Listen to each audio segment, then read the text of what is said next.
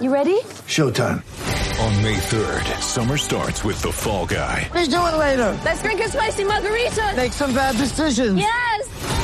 Audiences are falling in love with the most entertaining film of the year. Fall Guy. Fall Guy? Fall guy. That's what the poster said. See Ryan Gosling and Emily Blunt in the movie critics say exists to make you happy. Trying to make it out? Nope. Because I don't either. It's not what I'm into right now. What are you into? Talking. Yeah. The Fall Guy. Only in theaters May 3rd. Rated PG-13. Get ready for the greatest roast of all time. The Roast of Tom Brady. A Netflix live event happening May 5th. Hosted by Kevin Hart. The 7-time world champion gets his cleats held to the fire by famous friends and frenemies on an unforgettable night where everything is fair game. Tune in on May 5th at 5 p.m. Pacific time for the Roast of Tom Brady. Live only on Netflix. And we are live with the Standing Room Spartans podcast. Thank you so much for joining for a very special episode here today. We got Tyson Watson, 2021 Michigan State recruit, defensive end out of Warren Mott. We had a lot of fun talking. It's going to be about 20 minutes, just over 20 minutes. So the first 20, 30 minutes of this show are me talking to you right now. And then this interview, Scott and I hopped on afterwards just to kind of recap the week in the football world. Mike Tressel deciding to take the defensive coordinator job at Cincinnati. We had some kind of light transfer news. Matt Allen and Matt Coughlin decided to come back. Our thoughts on that. So great interview. Tyson Watson, my sincere thanks for coming on. Really enjoyed it. Great kid. I think you guys will really enjoy this interview as well. Talked about, his relationships with Michigan State staff, some of his good times in high school ball, some players he looks up to, and kind of how he models his game. We really had a great conversation. I think you guys will enjoy it. Follow on Twitter at Standing Room MSU, at Spartan Martin 18 as well. Follow on Instagram at Standing Room Spartans. We're going to get the YouTube up here soon, but make sure you're subscribed on Apple, Spotify, Google, wherever you get your podcast for Michigan State football content the entire year round. Once a week throughout the offseason, a couple times a week throughout the season as things are really getting heated up. So really hope you guys enjoy this. For everybody that's new to the podcast, welcome. I hope you guys enjoy. And here's Tyson Watson. And we are live here with a very special edition of the Standing Room Spartans podcast. We got a special guest here. We've been teasing for about a week now. We got 2021 defensive end recruit commitment to 2021 Michigan State class, Tyson Watson with us here today. Tyson, how we doing, man? I'm good. Happy to be on. Awesome. Hey, we're happy to have you. We'll talk some football here.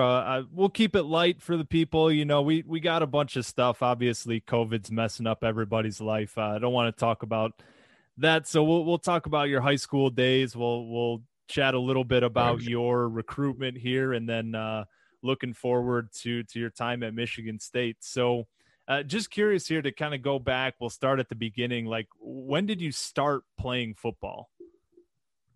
I think I started playing like in the fourth grade. Now I remember because I could have played in the third grade, but like I didn't want to play flag, so I had to so I just said no. I'm just waiting. And what ended up happening anyway is I played 1 year of we had freshman and JV varsity leagues, but I ended up playing 1 year of freshman league, and since my weight was so high, I had to go straight to varsity. So I was 3 years behind playing varsity, the varsity leagues as a little kid. So yeah. I love it. Spoken like a true defensive lineman. I'm not playing that flag football. Get that out of here. Yeah. And so when I'm curious with this, with a lot of guys your age, when did you realize, so you're playing high school football, or maybe it was even before then, when did you realize that playing D1 and then, playing at Big Ten level, playing at Michigan State was a possibility for you?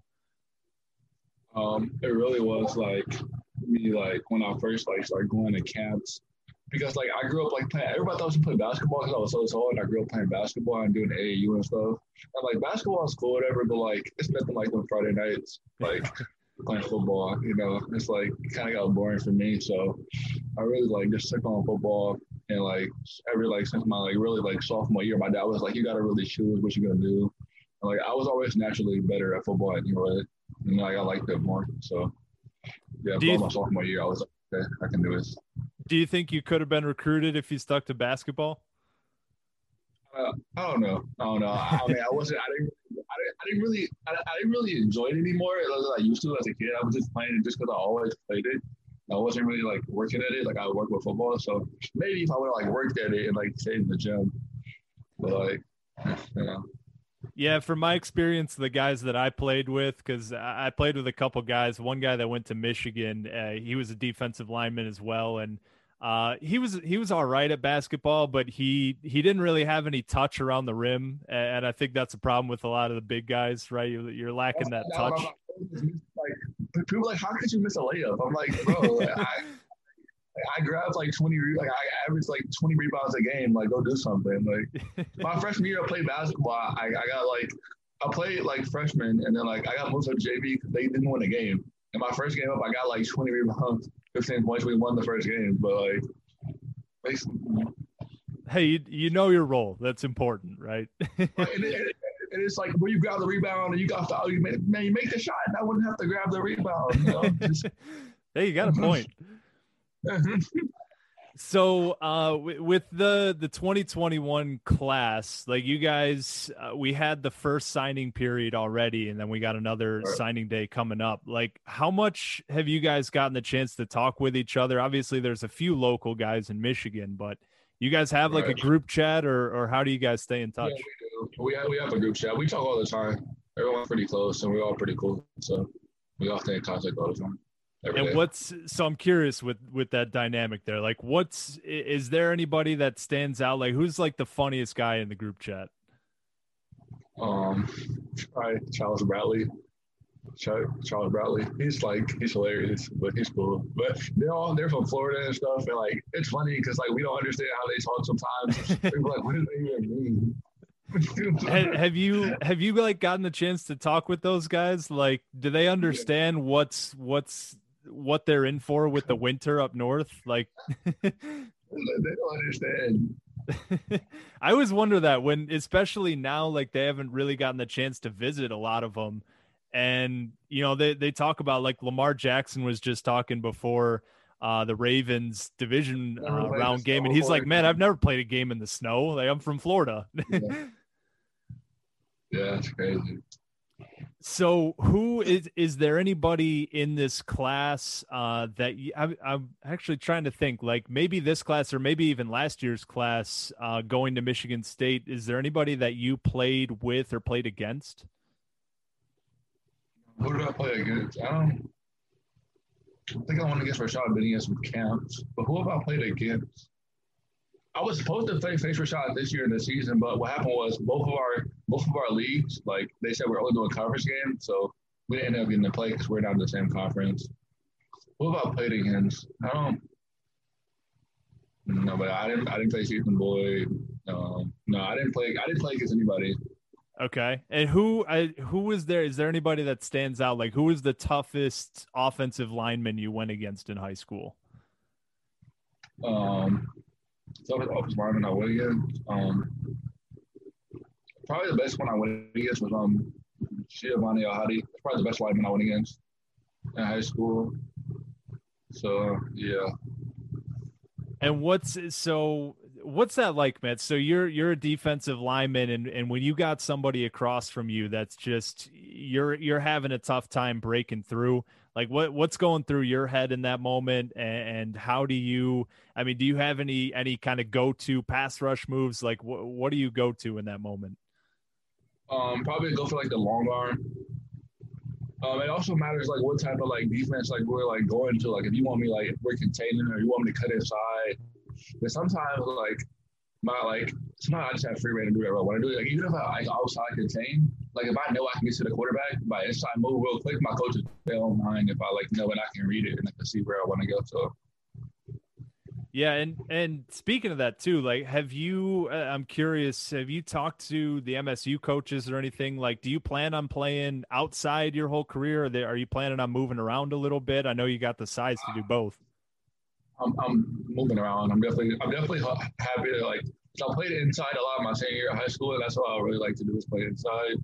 But also, like, I can play outside too. Like, well. Awesome. No, this staff has talked so much about, they're looking for versatile athletes and stuff. So I'm sure you fit that profile perfectly. Now tell me about like this coaching staff. So you were probably talking with the previous staff under D'Antonio, and then everything changes up and Mel Tucker. Well, because Coach Burton was there in the old staff, so I was always talking to him. And he came over to the new staff. So yeah, that was probably one of the biggest reasons. Because I was talking to him like maybe like a year before I even got offered, and we were talking back and forth. And once Tucker got in there and they called me and offered me, that was the big thing. But like this new staff, they're great. Coach Hazelton, the defensive coordinator, they're all big energy guys. They need to order. They want to work. They're always watching film and stuff. So they're great. Yeah, and so talk about Coach Burton. I know that's, as the defensive line coach, that's probably the guy that you would communicate the most, I'm assuming. Right. Like, what's he like when you get the chance to talk with him? He's pretty like chill, cool, like calm, collected. I mean, probably not when we get up there and get start practicing. He's gonna get loud, and we're not, But like, yeah, he works hard. I talked to him yesterday. Like I'm watching film. Like we watching film from the whole season, trying to figure out different things. He was texting me and telling me yesterday. So like, yeah. Yeah. How much? I like I said, I wasn't good enough to go play D1 or anything. I played with a couple guys. One of my teammates went to Michigan. Like what's that process like throughout the season? You've already committed. You're talking with the staff. I mean, are they talking with you on a regular basis, or how's that working for you? Yeah, every week, Coach Hazelton calls like a lot more than everybody else. He's like, me and him, we talk about different things. He's cool, but yeah, they communicate with me every week. I talk to them every week. Yeah, talk on the phone, text. Right on. And so I'm curious here. We'll talk a little bit about some like kind of fantasy situations here. So if you could sit down and talk with any football player, dead, alive, active, retired, whoever that might be, is there anybody that stands out that you would love to get the chance to speak with? I would love to speak with J.J. Watt, or even like Chase Young. That dude's an animal. Or like even like Tom Brady, just to learn his mindset. Like how does he like work every it's a big mindset thing in football, and I want to learn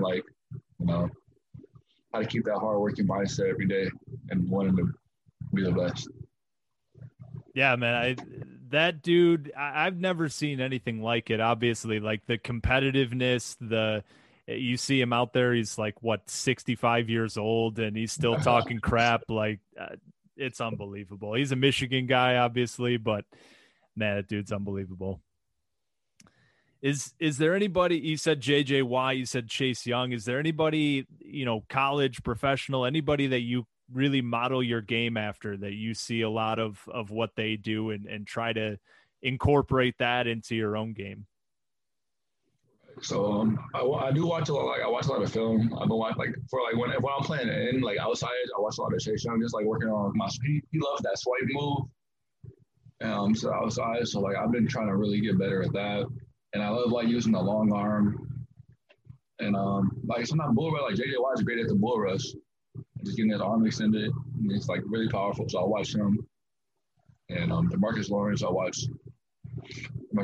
I really I don't model my game. I wouldn't say one person. I watch a lot of like different body types. Try to figure out what's best for me. Yeah, no, hey, you got those long arms. You might as well use them, right? There's certain situations, there's certain offensive linemen that just can't handle that. And like Michigan State, we've watched a lot of different type of guys come through that program. We had Kenny Willekes. He was kind of a short arm guy. He used a lot of footwork, a lot of just general, we talk about motivation and competitiveness. That guy was unbelievable. And then you go back. Wasn't he a walk-on? Yeah. Yeah, I think he didn't even get on the field until like redshirt sophomore year, and then just blew up, man, once he got that opportunity. You go back like William Golston, 5-star kid, just unbelievable athlete, built up. I can't remember a more powerful defensive lineman that we've had. That was when I was in school, and I mean, we've had a lot of guys come through there, but the kind of length, speed to power, I mean, that can be something that, we haven't had here in a couple of years. So I think a lot of people are really excited to see what you can do up there. Now, what do you have a number picked out? What number are you looking for to wearing at Michigan State? Well, here's the thing. Me, Harmon, and Rashad Benny, we all were 55 in high school. Oh. So we'll see. You guys are going to have to. I don't think Derek wants 55. I think I heard him say he doesn't want it. So, I mean, I don't know. So we'll see what happens. Yeah. You and Rashad Benny going to have to battle it out or something. I'm trying to think, is there anybody on the current roster that's 55? Can't think off the top of my head, but does that number have any like special meaning for you? Is there any special reason for that, or just pick a number out of a hat and worn it your whole career? My freshman year of high school, I got moved to varsity for playoffs. And that week was a while ago, and it's like they just gave me 55, and they gave me my sophomore year when I started on varsity. So like I just always kept it. Love it. Yeah, no, that's awesome. Now, a couple things kind of, again, looking forward to your time at MSU. You obviously, it's a brand new coaching staff and everything, and you're kind of coming in. Tell me about, because I know you're on social media all the time. You got a good following there. Mel Tucker's been, really engaging on social media more than, we had Mark D'Antonio for a long time. He kind of stayed away from that kind of stuff. Does that kind of stuff like excite you? He's posting sneakers, and he's posting all this kind of stuff. And is that something that you were looking for when you were going through your recruitment? I don't know if I was specifically looking for like an active coach on social media, but like definitely like that's cool. Like you gotta like adapt to the new generation, understand what they want and what they want to see. So like definitely for recruits, they love to see like coaches active on social media.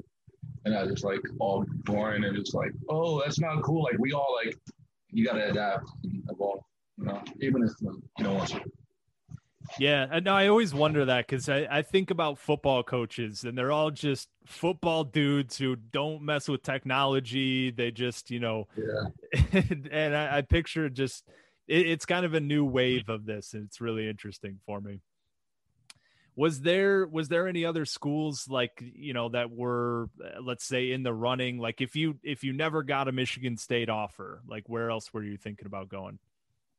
I think my top three, it was Michigan State, Iowa State, and Tennessee, and I'll probably those three. Toledo was up there too. Toledo was actually those are really good coaches. Those guys recruited me really hard. So the Glass Bowl.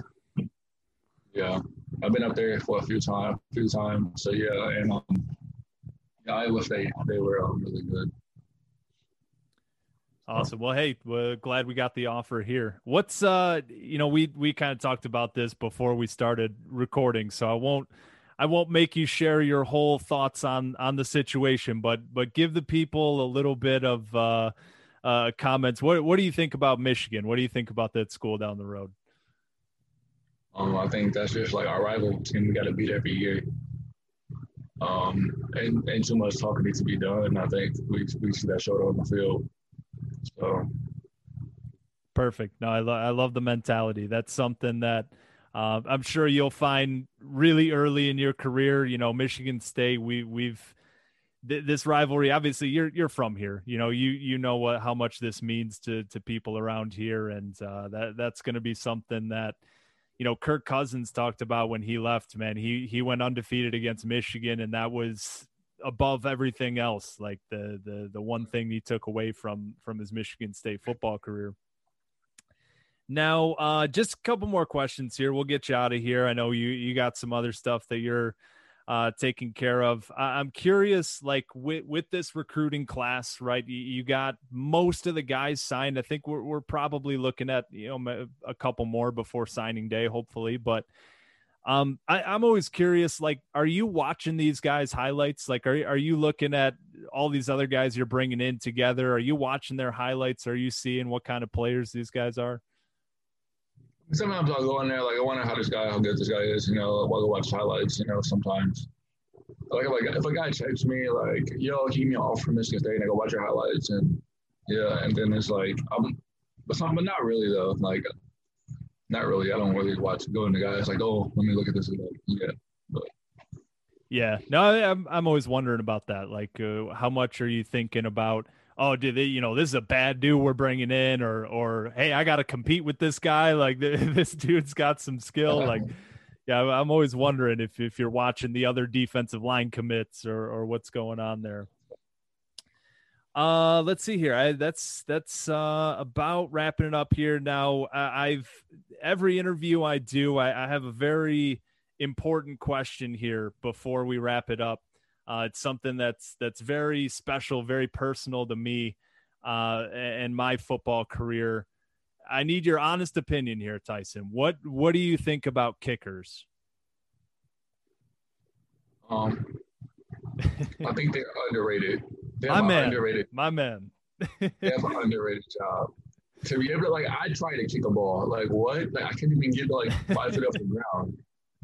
That is hard to do.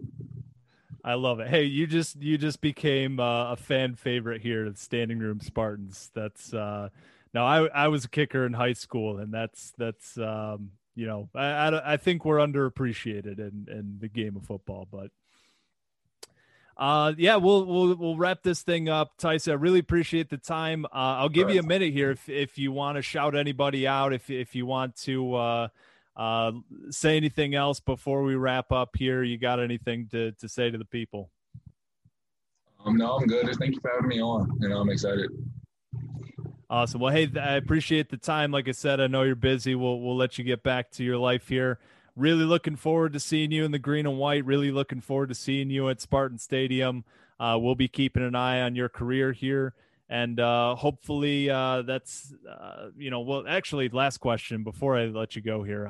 The talking about the 2021 class, you guys got the group chat and everything. I asked you, who's the funniest guy in the group chat? Who's another guy that you think that we could have on? Another guy you think would have some good stories for me? I think Ethan Boys really. I think you need to get Hampton Fay on. He's pretty quiet, but I feel like he has something to say. He talks a lot. He's probably the most quiet person. He just got a Snapchat, so. Those quarterbacks, man. That's all right. Well, hey, I'll hold you to it, helping me out getting those guys on. But I appreciate the time. Like I said, we're all looking forward to seeing you at Michigan State. So appreciate it, and we'll talk to you soon. All right. All right. All right, so hopefully everybody enjoyed that interview with Tyson Watson. Had a great time talking to him. Again, great kid. I really think he's going to have a lot of success in East Lansing. He's well-spoken, and as far as team leadership, as far as class leadership, I think this kid has everything you look for when you combine it with on-the-field talent production. So great kid. Glad everybody got the chance to hear from him. We'll be doing a few more of those throughout the off season here, trying to get some people in for interviews.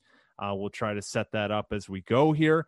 But we did want to make sure there's been quite a bit of news here over the last week or so. So we wanted to tack on a little bonus content for you at the end. Got Scott on with me. Scott, you actually haven't heard the interview yet. So you're in the dark just as much as everybody else. I'm holding my cards close to the vest here. But we're sitting here on a Sunday before championship football games start up. How we doing? Doing good. Yeah, I'm excited to hear it. I will be listening, like you said, along with the rest of the masses here when this podcast drops tomorrow. Today's obviously Sunday when we typically record.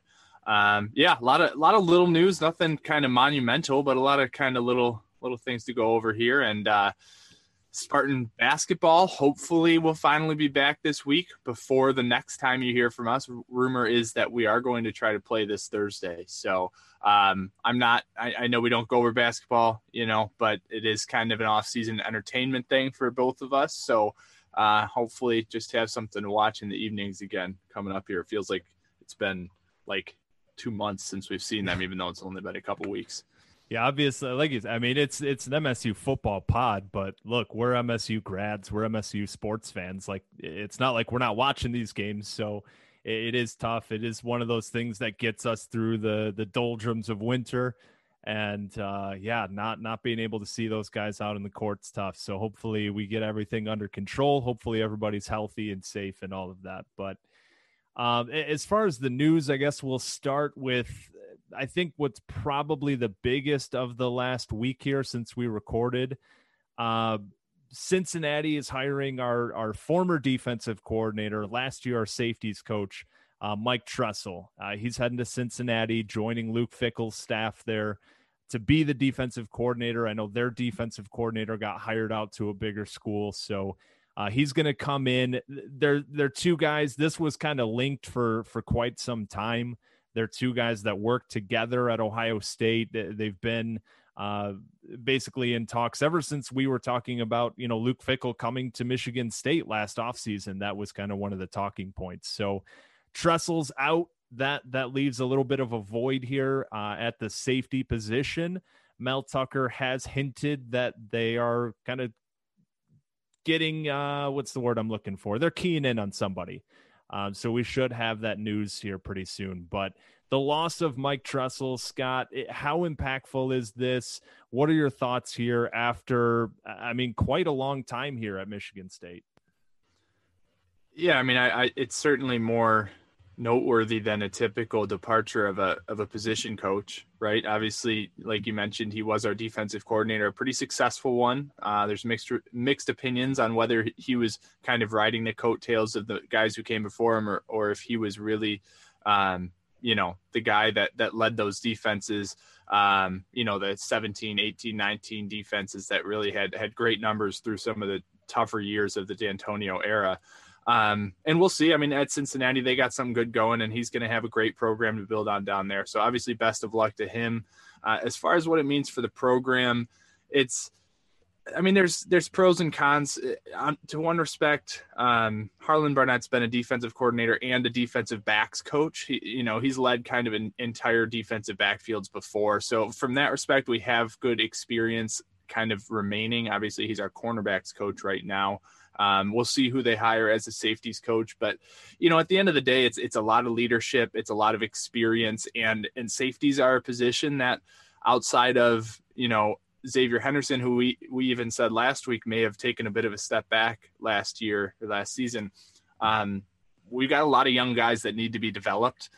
We talked a lot about the new guys coming in Gravely and Kirk. You've got guys like Snow, a couple other guys, obviously Trey Person. We'd love to see it take a step forward if he's going to be the guy again at free safety. So it's kind of an interesting position to lose your position coach on this team. There's a lot of guys that are going to be leaning on development this offseason. So hopefully, like you said, Mel Tucker's got a guy in mind. Hopefully he's excited about that guy. We'll obviously go over that hire once it's announced. But I think, for Mike Tressel, it's the right move. He was a defensive coordinator. Being demoted in your own program, it's kind of awkward. Maybe it was just because of the timing last year, and Mel Tucker kind of threw him a bone to say, hey, I know it's kind of late in the game to get a DC job. Why don't you stick around for a year and find your spot next year? And I think he really probably found a perfect place for him to be right now. So all in all, great for Mike Tressel. As far as what it means for our team, we'll see. A little nervous, but we have a good squad, so we'll see. Yeah, that you mentioned something there that I give him a lot of credit for, and that's being publicly demoted from a defensive coordinator to a safety position and sticking with it, right?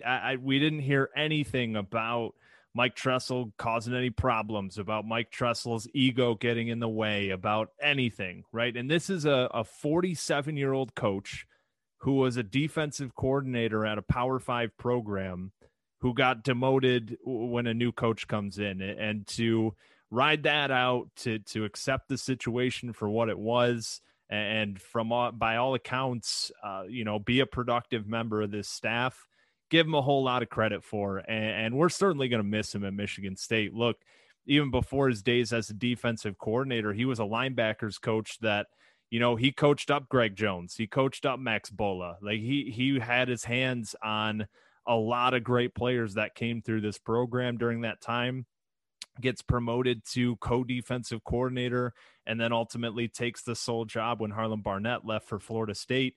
And he's done nothing but coach great defenses here. And yeah, you can say a lot of that might be credited to the holdovers of Pat Narduzzi, to Mark D'Antonio, who was a defensive guy, to the talent that we had on the teams. But Mike Tressel certainly had his hand in a lot of that. We're definitely going to miss him, and ultimately just wish him luck at Cincinnati and wherever the next step is. Like I say, he's a young guy. He's not even 50 years old. So in terms of coaching, he's still got plenty of time. Really interested to see where his career goes from here. Like, is Cincinnati kind of the launching pad for something bigger? Does Cincinnati hitch their wagons onto a bigger conference and suddenly become a more sought after destination, right? That's a school that they have a big time basketball program that they can flaunt. They have a football program now who has, a top 10 finish. They have a couple great seasons under their belt the last few years. And Luke Fickell, he keeps getting brought up as this name, like, oh, he's going somewhere else. He's going somewhere else. Well, it's been like 3 years now and he hasn't gone anywhere. And there's been a lot of jobs to open up, right? Texas, Michigan State, you go down the list of big time programs that would have certainly loved to have him. And he stayed put. So maybe there's something on the horizon for the Cincinnati program. I don't know. But either way, Mike Tressel, great Spartan, loved having him here, and ultimately wishing him the best as he moves on to greener pastures. That just kind of came up off the top of my head, but Cincinnati would be a really intriguing ad for any conference in terms of their kind of overall athletic. I would love to have Cincinnati in the Big Ten. Like, give me Cincinnati over Rutgers. Yeah, it's interesting. I mean, I was just thinking more about their conference, and you mentioned, obviously, we're talking whether they would leave the American Athletic Conference, but I think the AAC, more than any other group of five school, has the most potential to elevate kind of their program into, I don't think they're a Power Five necessarily, but you look at the teams. They've had UCF, Memphis, Cincinnati, Temple, SMU, Houston, Tulsa. All these teams have had years over the last 4, 5, 6 years where they've been like one of, if not the premier group of five, at least football team. Yeah, in multiple sports too, right? Yeah, you've got UConn a top 10 basketball team right now. Yeah. So do they leave? Potentially. I mean, I think we haven't seen a lot of conference realignment as far as schools moving conferences over the last, half a decade. Feels like since like the group of five shakeup.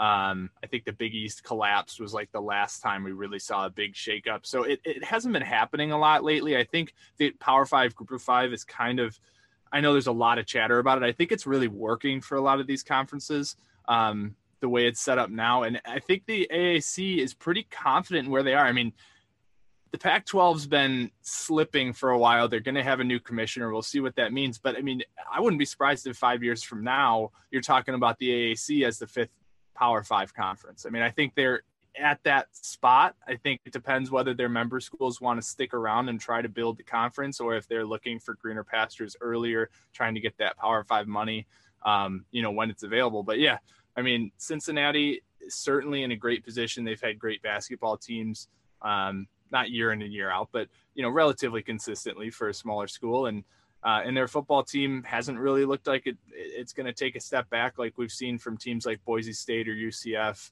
If Fickell leaves, we'll see what happens. But it's an intriguing situation down there. Yeah, and so, going back to Michigan State side of things here, elsewhere we have a little bit of transfer news here. We got a Division II defensive back out of North Greenville, I believe, and that's Kendall Brooks coming in. I'll be honest, Scott, I think you've done a little bit more digging into this kid than I have.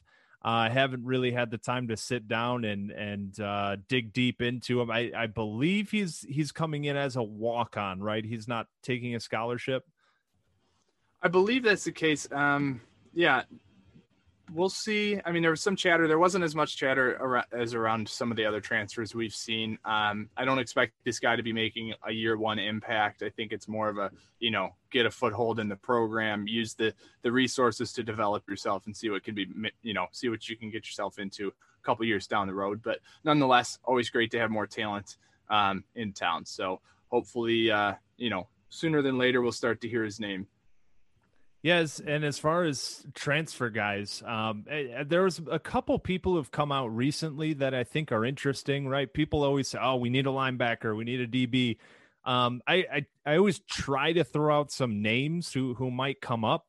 Anthony Rousseau was one. I don't want to pat myself on the back too hard here. My back is a little bit sore already, but I was throwing out Anthony Rousseau like 2 months before we ended up being on that one. So I'll throw a couple darts here.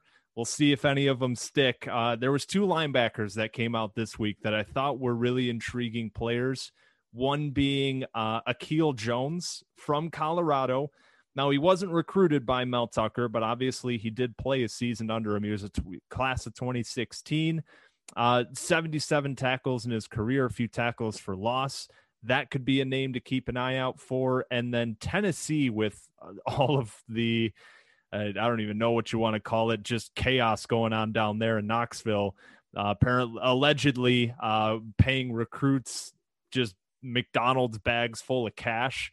They had a few people transfer out. One of them, former 4-star linebacker Henry To'o. I'm probably butchered that, but 140 tackles, 12.5 tackles for loss in 2 seasons there.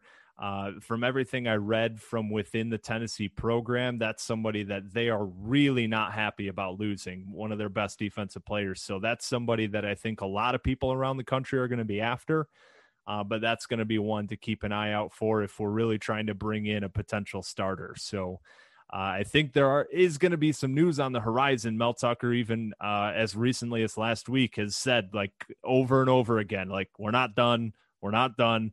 We're going to keep bringing these guys in, like, stay tuned, basically. So Mel Tucker's, pushing the narrative as much as we are that the transfer portal incoming guys, we're certainly not finished with that. Yeah, they talked a little bit, I don't remember when it was, but recently about how they want to structure their scouting, program or organization. And they talked about setting it up like an NFL organization where you've got, NFL teams typically have NFL scouts who are scouting free agents, other teams, and then you've got your college scouts who are scouting, potential draft picks and up and coming names, in lower levels. So they're kind of doing it the same way at Michigan State. At least this is my understanding. You've got your high school recruits, you've got your transfer recruits, your grad transfers, your overseas. Not that there's a whole lot of football talent overseas, but it's interesting. And this team, they've talked consistently that they recruit every day. I think we saw a commitment on Christmas Day. I think we saw one on the Insurrection Day, if you will, January 6th. It felt like the whole world was shut down, and all of a sudden, you're scrolling Twitter to get the latest news, and an MSU transfer pops up. So, yeah, these guys are working consistently. A much-needed distraction. Much needed. They're working consistently, and they've kind of come with rumors or without rumors. Some of them have been teased, some of them haven't. So they've been keeping us on our toes in the best way. And hopefully, like you said, we'll see some more names dropping in soon. Yeah. So I love that approach. Like you said, kind of building this out like a professional staff, a professional team would. So I think we're going to certainly be seeing a lot more talent. In terms of talent coming back, a little segue to a couple guys we've talked about. Jacob Panashuk deciding to come back. We've talked about Drew Beasley announcing he's going to come back for another year of eligibility. 2 guys here this week. Matt Allen, the center, And Matt Coughlin, my guy, we're bringing back the kicker with 299 career points. He just wanted to bust over that 300-point barrier, I think. But no, I think for me, and Scott, I'll let you kind of take this wherever you might, but obviously everybody who listens to this pod knows I have a soft spot in my heart for kickers. As a former kicker myself, I really, and you hear Tyson Watson talk about his affinity for kickers. I think this is actually, bias aside, I think this is huge because having an experienced kid back there, college kickers, you never know what you're going to get. And we've been spoiled for years with good, productive kickers that you can rely on. And Matt Coughlin, he even increased his range a little bit this year. He hit a couple from deep, something that we hadn't seen in his last 3 years. But this is somebody with 85 career attempts. This is somebody who's been in big moments, hit game-winning kicks, and somebody you can ultimately really rely on late in a game, closing out a half. These are such important momentum swing plays, game-winning kicks. Like having an experienced kicker that you can count on is huge. And so Matt Coughlin coming back for me is as impactful as anybody, as impactful as a Jacob Panishuk, as a Drew Beasley. Again, personal bias aside, having somebody with 4 full years of starting experience, I think is absolutely massive. Yeah, I mean, completely echo your comments. It's often overlooked, I think, but the reason so many players love kickers is because, he's the guy who bails you out, right? If your offense stalls, in the red zone or a little bit outside the red zone, you still get something out of the drive.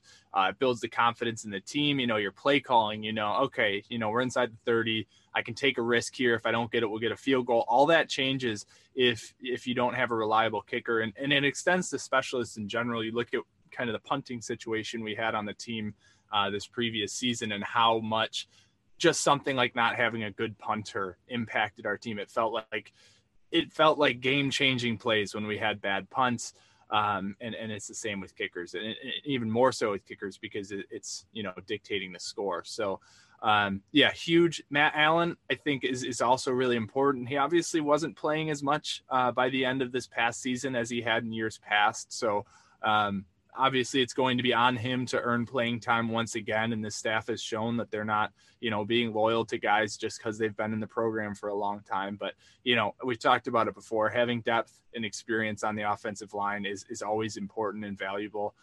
Whether or not that, translates to winning games, a good play, is yet to be seen. But just having that experience back there is really important, especially with a lot of younger guys we're bringing in to try to develop. So both really excited to have them back, and should be great, pieces to add into the machine for this coming year. And lastly, the kind of last bit of MSU news, nothing, groundbreaking, but we did have some of the guys that were coming in early select their numbers. We got a little promo video from the football social media accounts, including the 2 transfers. So I love player numbers. I think it's always an interesting. I like the aesthetics of football. I think it's maybe a personal, like romanticized kind of thing, but I love the aesthetics, and I think it doesn't really make a difference, but I think a defensive lineman wearing single digits, like I love that. There's just something about it, especially when it's like the 330-pound nose tackle who's wearing like number 4. Like I love that. And so these are some interesting things here I want to throw out. We got Michael Gravely, the safety, coming in wearing number 12. I think that's a great choice, athletic number. Anthony Rousseau, 15, good quarterback number. Hamp Fay, freshman quarterback, coming in number 5, decent. I'll give that like a B+. Drew Stanton homage. Yeah, exactly. Drew Jordan, pass rusher, number 2. Love Perfect. That one. Ethan Boyd, incoming freshman tackle, offensive tackle, number 77. Great tackle number. And Cam Allen, the tight end, coming in with number 82. Scott, any of those stand out to you? I know this is hard-hitting journalism, but...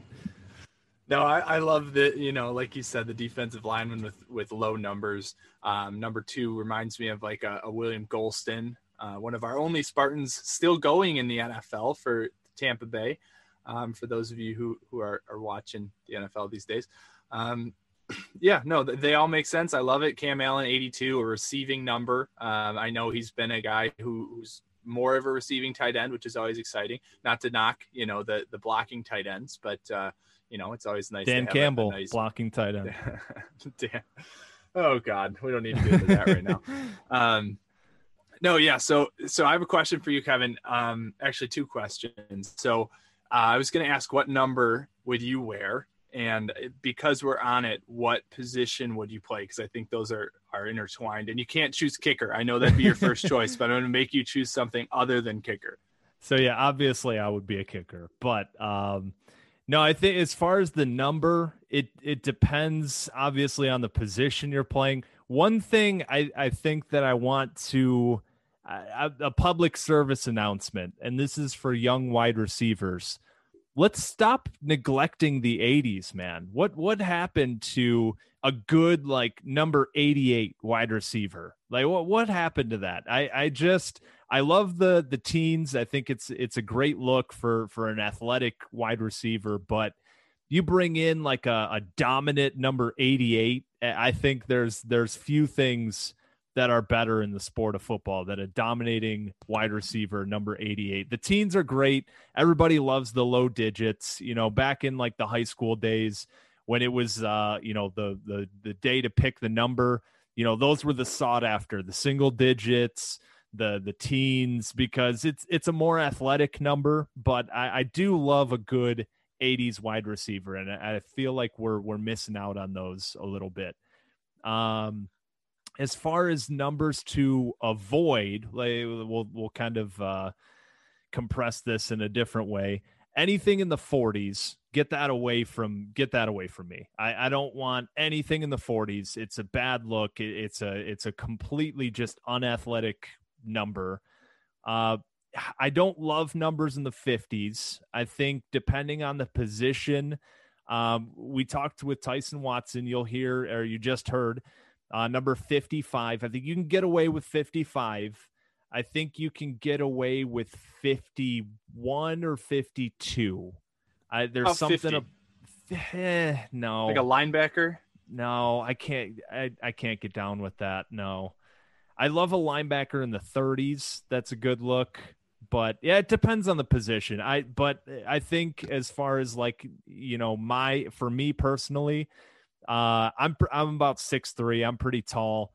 And so I would be a wide receiver. I would pick number 88. And that would be like my, if you maximized all of my like create a player Madden athletic traits and made me more than the kicker that I turned out to be, that would be me. I'd be a 6'3", boundary wide receiver, red zone threat, number 88 going up, contested catches.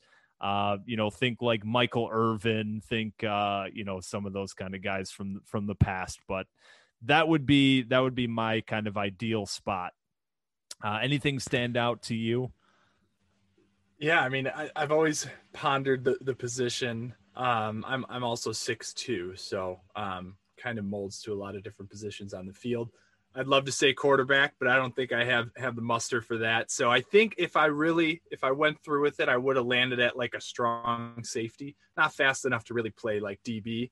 But I always love to hit and see the field from back there. So I'm going to go with strong safety. Numbers, I'm definitely not big enough for anything like 40s through 70s, really. I think that's off limits for, slimmer guys like you and me. I always liked 18. That's kind of just, I was born on the 18th, a lot of different, it kind of follows me around, but I don't know if that molds to safety. So I'm going to go with like 22. I think it's a good hitter number. Yeah. You got like a Harrison Smith, in the NFL. Was Brian Dawkins number 32? What? Brian Dawkins was in the 20s, I want to say. 20. He was number 20, okay. Which I like, but that's too athletic for me. I mean, you got like a Barry Sanders in 20. You got Brian Dawkins.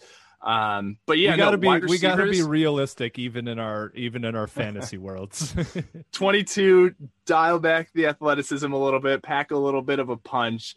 I'm going to go with 22. I totally agree with what you said about wide receivers. We need to get back in the 80s. You've got Jerry Rice at number 80. You've got Kelvin and T.O. at number 81. You've got Des Bryant at 88. I mean, you got to be in there.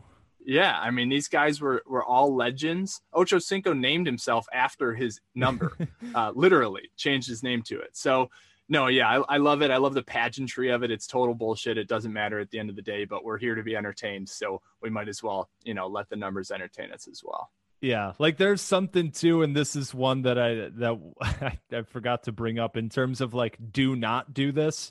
I know he was transitioning from punter. I get it. But Tyler Hunt marching out there with number 97 was such a bad look, man.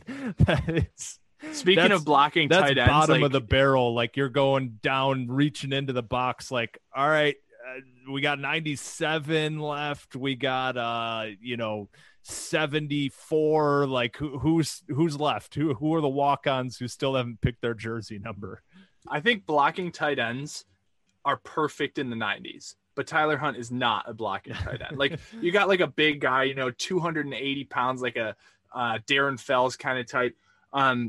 Put him in like a 96, 97, whatever. Put him on the end of the line. Still can catch the ball. I think there's some I don't know. Is it college or pros that has like ball carrying eligibility based on your number? They got all kinds of that in the pros, but yeah. Like a pro Deion Sims would be perfect for that. Like he was pretty athletic at Michigan State. As a tight end, but once he got to the NFL, they bulked that dude up to like 290 and just put him on the end of the line as basically another offensive tackle. Like get him in the 90s, and I'm cool with that.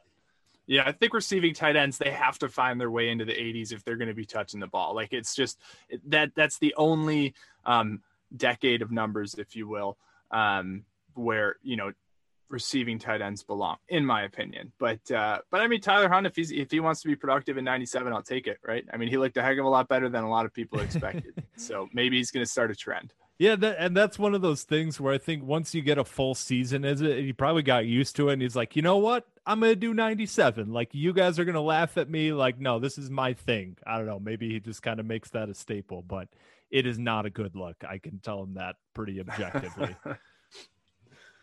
Before we get out of here, we wanted to just do a quick, we in honor of the interview here today. We originally sat down. We're like, maybe we could do like a kind of dream interview for Michigan State football, or a dinner party. You're sitting down at a bar with three retired current Michigan State athletes. Like, who would they be? We're going to push that back to a future episode.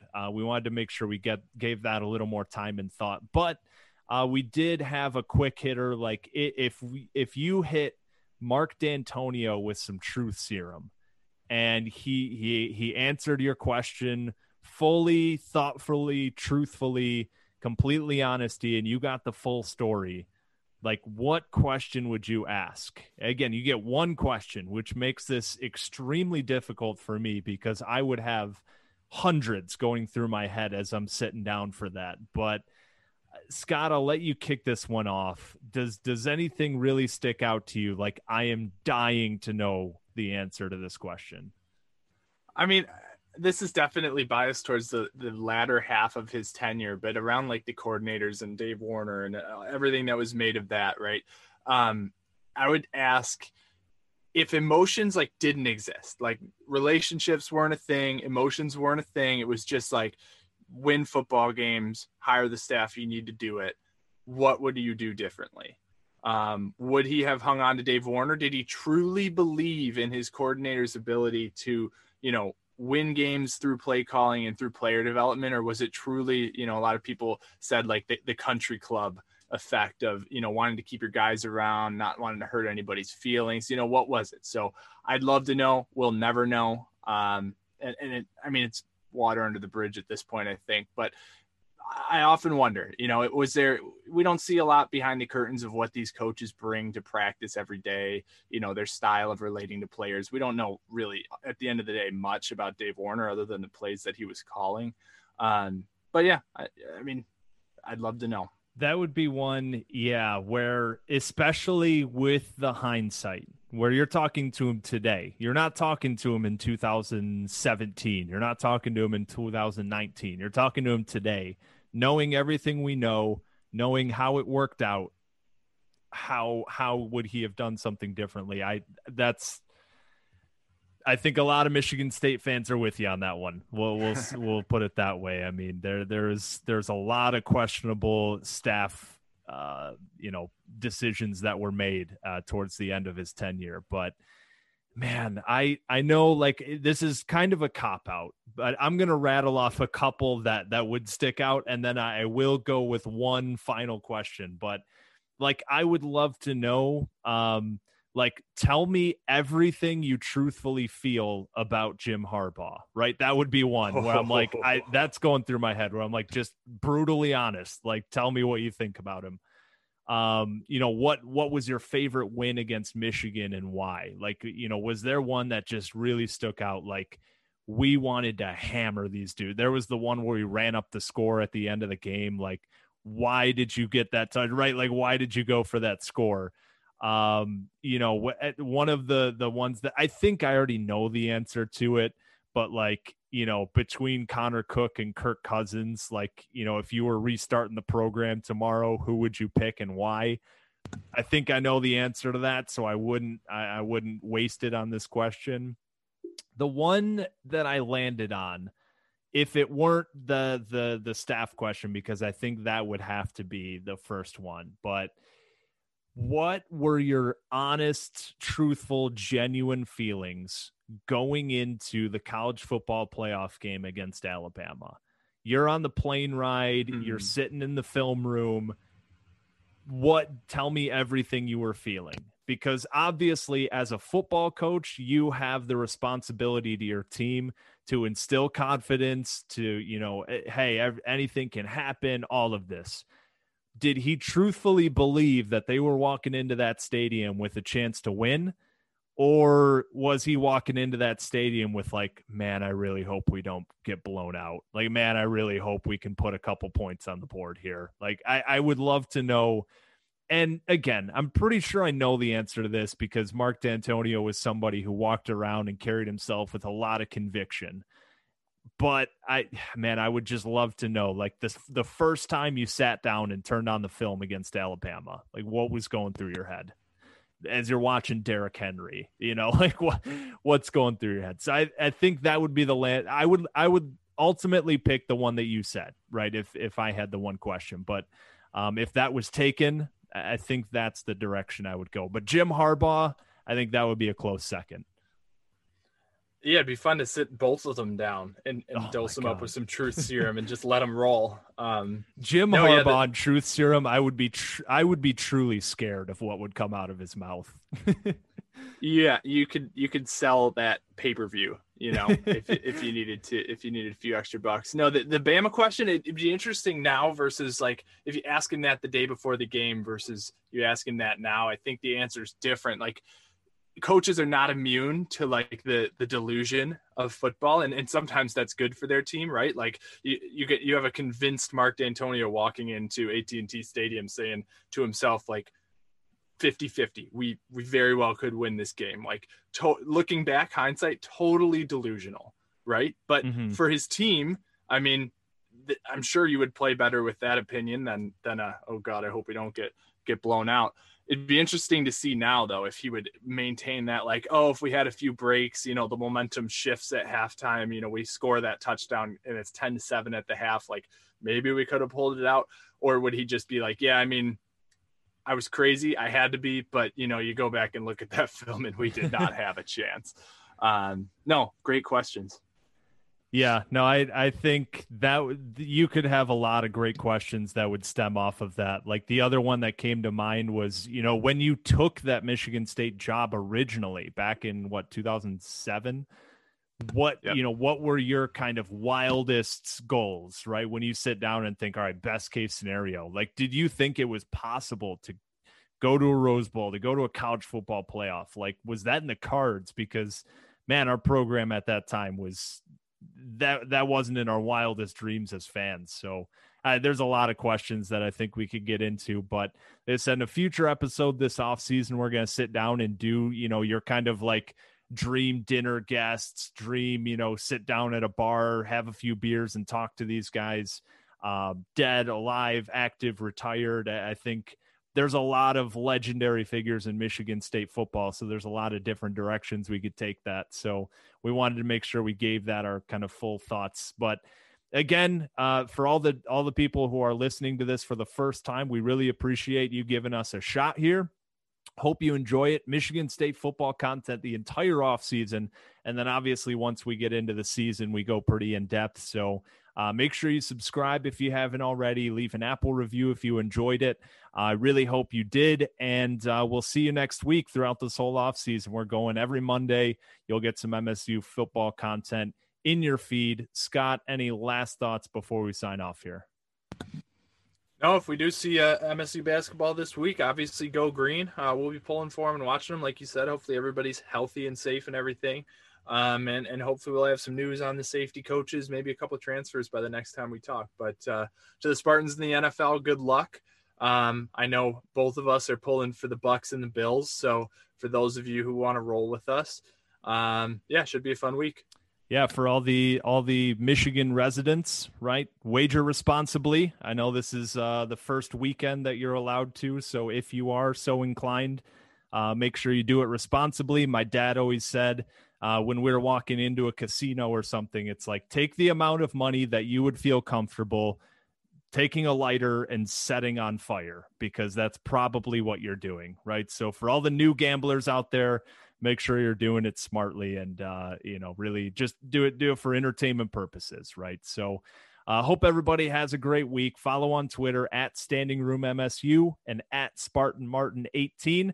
Looking forward to some continued, conversations here with all the new folks. So hope you have a great week. Hope you have a great Monday. Take care, folks.